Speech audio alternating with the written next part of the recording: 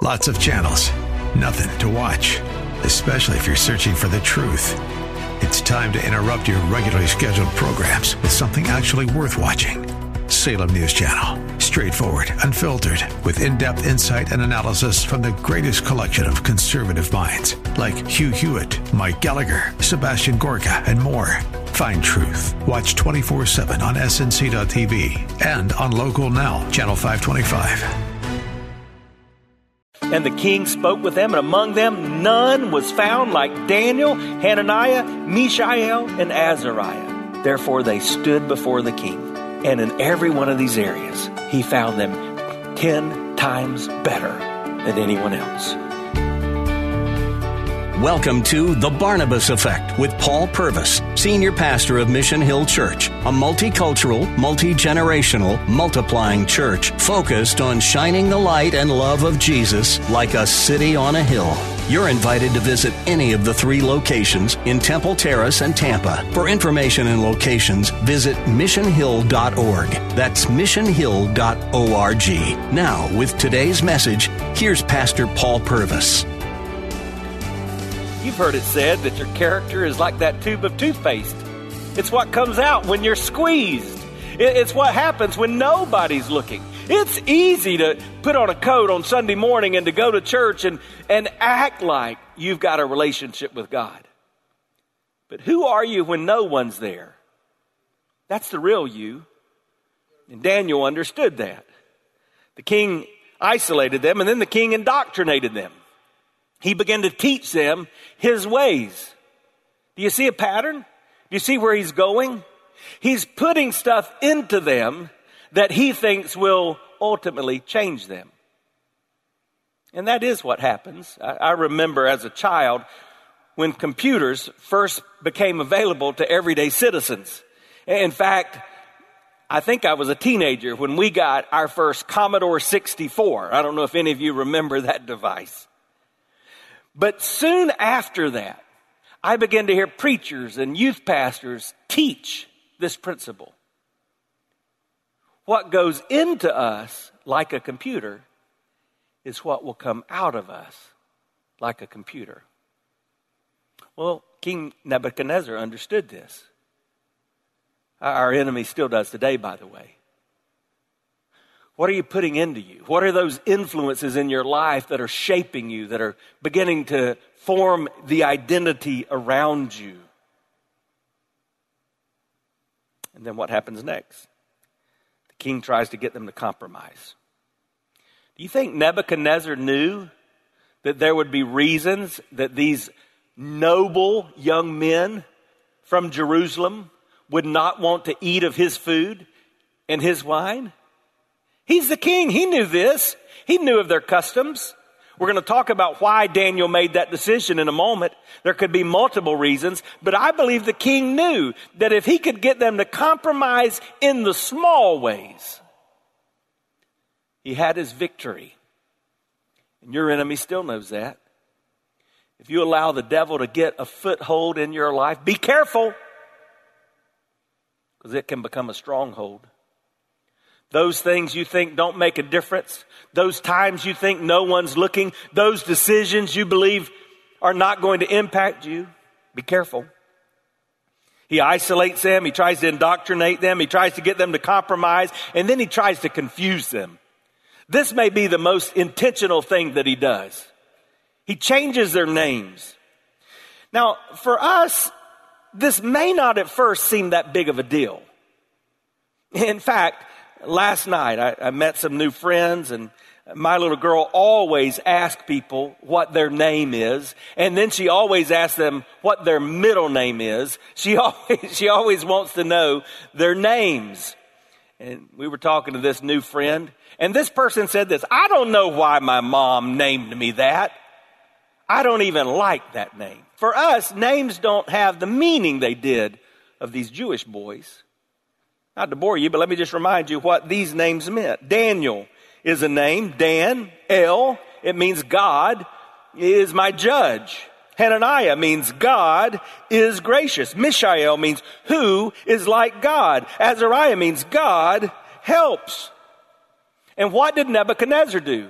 Nebuchadnezzar changed all of their names and took out their God, and he replaced them with false gods.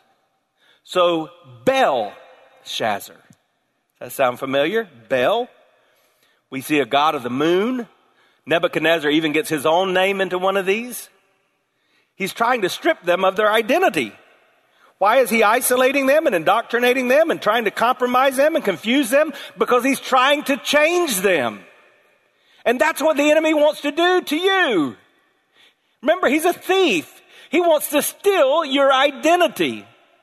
He wants to murder that person that God created you to be. He wants to destroy the potential impact and destiny that God has planned for you.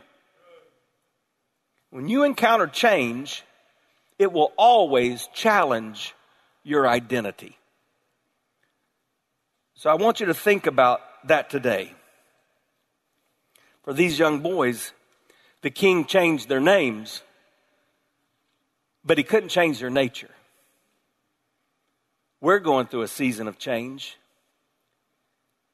Has it changed your nature? Are you letting what's going on in the world impact you and reflect your identity in a way that doesn't please God? We say this often in our church, but I want to remind you, if you are a follower of Christ, your identity is not found first in your family of origin. It's not found in your race. It's not found in the nation that you're from. It's not found in your political preference. Your identity is found in who you are in Christ. And God's word says if anyone is in Christ, they're a new creature. The old has passed away. All things have become new. What is your identity? If you resolve that your identity is in Christ Jesus alone, you'll be able to navigate any change because you can do all things through Christ who strengthens you. Do you know who you are? Daniel faced change, and how he faced that change reflected that he knew who he was. And because he knew who he was, God was going to position him to do something great. Change. But there's a second word. I mentioned the word choice. You see, every day, you and I, we come to a crossroad of choice. And the choices we make reflect our life purpose. And they too determine our destiny. Every day we make choices. When I drop my little girl off at school, as I do most days of her school year, we pray. And one of the last things I usually say to her is make good choices. Every day, our life is filled with choices. And those choices reflect who we are. They affect what we're going to become. Remember the choice that Daniel and the boys made in verse 5? They chose not to be defiled. Not exactly sure why. We don't have it. It's extra biblical. We can assume. And maybe it's because the strict dietary laws of the Jewish people. And Daniel said, no, I can't do that because it violates the law. I mean, maybe it's pork or it's something I'm not supposed to eat. It may have been because Daniel knew that this food had been sacrificed to idols. And so it was tarnished. It would defile him because it had been used in idol worship. We don't know the why, but we have a very clear picture of the what. When given the choice, Daniel chose to do what was right. He knew why he was there. He had been taught. Daniel's life had been influenced in Judah, in Israel, by the godliest king of Israel, Josiah. Now, Josiah had passed by the time that Nebuchadnezzar captured Daniel and the boys, but Josiah had greatly influenced the land of Judah and brought revival to Jerusalem. So Daniel grew up hearing and learning the things of God. In fact, he was living out what we are familiar with in Jeremiah 29. Another verse that sometimes we use out of context. You remember this part of Jeremiah 29. I know the plans I have for you, declares the Lord. Plans of welfare and of good, of a future and a great hope. And we think that applies to all of us. And in some general sense it does. But what was the context? Well, in Jeremiah chapter 29 and in verse 7, God had just told his people that they were being captured by the Babylonians. And in that setting, as exiles where they were captured, this was the instruction of God. Look at verse 7. But seek the welfare of the city where I have sent you. Again, God gave it over to Nebuchadnezzar, so God sent them there, where I've sent you into exile, and pray to the Lord on its behalf for its welfare, and you will find your welfare. And then he goes on in verse 11 and says, for I know the plans I have for you, declares the Lord. Plans for welfare, not for evil, to give you a future and a hope. God was saying to the children of Israel in Jeremiah 29, when you find yourself in this place of exile, make sure you stand for me and make it a better place. That's the choice you and I have today. The biggest impact we make is not to be known because of all those things I mentioned a moment ago, where we're from, our political preference, our job status, our economic class, our skin color. No, the greatest impact is if we're known for Christ. And as being known for Christ, we make a positive difference right where we are. Daniel knew that God had put him where he was, and his job was to be faithful. And so he knew his boundaries. He knew his standards. He knew the rules to live by. Choices he had already made. By the way, some choices have to be made ahead of time, don't they? We're known for the public decision, but it's made in a private moment. Again, I go back to when I was a teenager. I was taught that you don't make decisions about relationships in the heat of a moment, because some choices are predetermined resolutions. So what are you facing today that might determine your destiny tomorrow? What choices is God asking you to make before the lion's den, before the fiery furnace, that affect you and determine your destiny? It's your purpose. Have you discovered your purpose? If so, be jealous about it. Daniel encountered a change. He faced a choice, and then he made a commitment. The key verse that I mentioned is chapter 1, verse 8. But Daniel resolved that he would not defile himself with the king's food or with the wine he drank. Therefore, he asked the chief of the eunuchs to allow him not to defile himself. There it is. As a young boy, he resolved. The decision Daniel made that day shaped his destiny. And that's true of me and you today. The decisions we make, our commitments now, they determine what's going to happen in our future.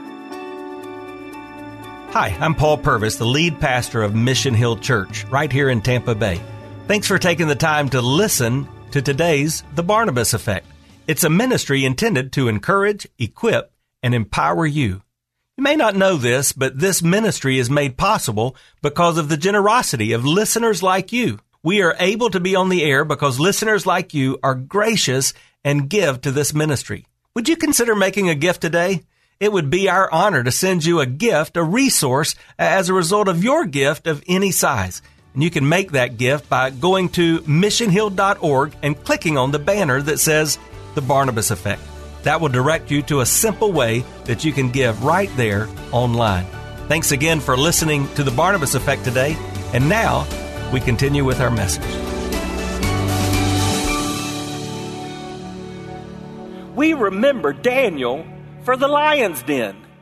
We think of his three friends, Shadrach, Meshach, and Abednego, because of the fiery furnace. But those events would have never happened were it not for the resolve of one of them, Daniel, in verse 8. And his resolve was so strong that it's clear that his friend thought, us too, we're not going to do this either. We're going to stand for that which is right. And herein we learn some important lessons. The great big doors of opportunity always swing on the tiny hinges of our obedience. God is looking at you today to make decisions, even small decisions, that he desires to greatly honor. Daniel was in Babylon, but he had determined that in no way was Babylon going to get into him. And that's where we are in this world. I've already mentioned we're aliens. We're in this world, but we're not of this world. We're outsiders. We must avoid becoming content or comfortable with the kingdoms of this world, because the kings and the kingdoms of this world will always disappoint us. They will always let us down. Remember the ages of these boys. It teaches us as parents, as grandparents, as a church, something important. The Daniels who'll stand in tomorrow's lions' dens are being shaped and discipled in today's homes and today's churches. We've got to prioritize the impact we're making on the children and the students of this generation. We've got to invest on them. Parents, don't marginalize the things of God today and expect your children to prioritize them tomorrow. It just doesn't work that way. If the things of God are not important to you now, it's highly unlikely, apart from the correction of the Holy Spirit of God, that your children will do what they did not watch you do. So will you resolve to be faithful? In God's economy, when we resolve to be faithful in the little things, He blesses us in great ways. That's what you see in this first chapter of Daniel. The resolve of Daniel, because he knew who he was, because he knew why he was there, because he knew where he was going. God had big plans for his life. That resolve made a difference. He understood that the decisions he made today developed and determined his destiny. And that's true of you and me too. It was 1991, the previous year, I had finally surrendered to a call I believe God extended in my life when I was 12 years old. At this point, I was 18. I had changed what I thought was a very noble career path and plan. After having had great privilege to work in Washington, D.C., planning to go into law and politics, I knelt at the bedside in a college apartment, and I said, God, I don't know what you want from me, but whatever you ask, the answer is yes. It changed everything. My life became a lot more fuzzy. As I prepared to graduate from college, I didn't know exactly what I was going to do next. I knew I was going to go to seminary. But my brother had just been called to a new church in Titusville, Florida. He was there in May, and he recognized he was headed into the summer, and there was no one to help with the students in that church. So he said, would you come and just be our summer student pastor? And I said, sure. And so we made that quick adjustment, and I went down to Titusville, Florida. God really began to work. In fact, there was a family of boys in that church, and some of them were a little wild and crazy, and I would challenge those students to step up for God, and I even had to get tough with some of them. One of those young boys, a 14-year-old, was named Nicholas Colton. And in that summer, he began a relationship with Christ. And God did some great things in that ministry. And so my brother and I began to think, well, God, what are you up to?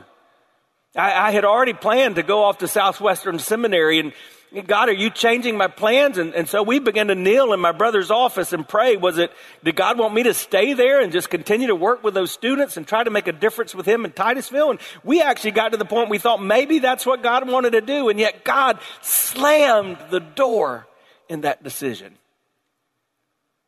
And so a little confused, I remember leaving Titusville that summer and driving off to Fort Worth, Texas, wondering what God was up to. But on the first day of seminary, I met a cute little blonde girl from Texas City, Texas, named Kimberly Dixon. And I saw her drive by in her little blue Honda CRX, and I turned to my new friend Andrew, and I said, there goes my future wife. And that was her.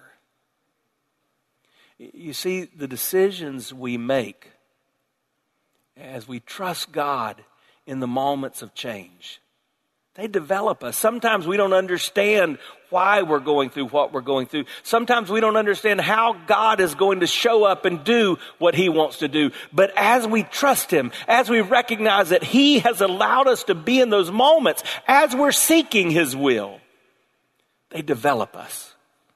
They shape our destiny for his glory. What decisions does God want you to make today?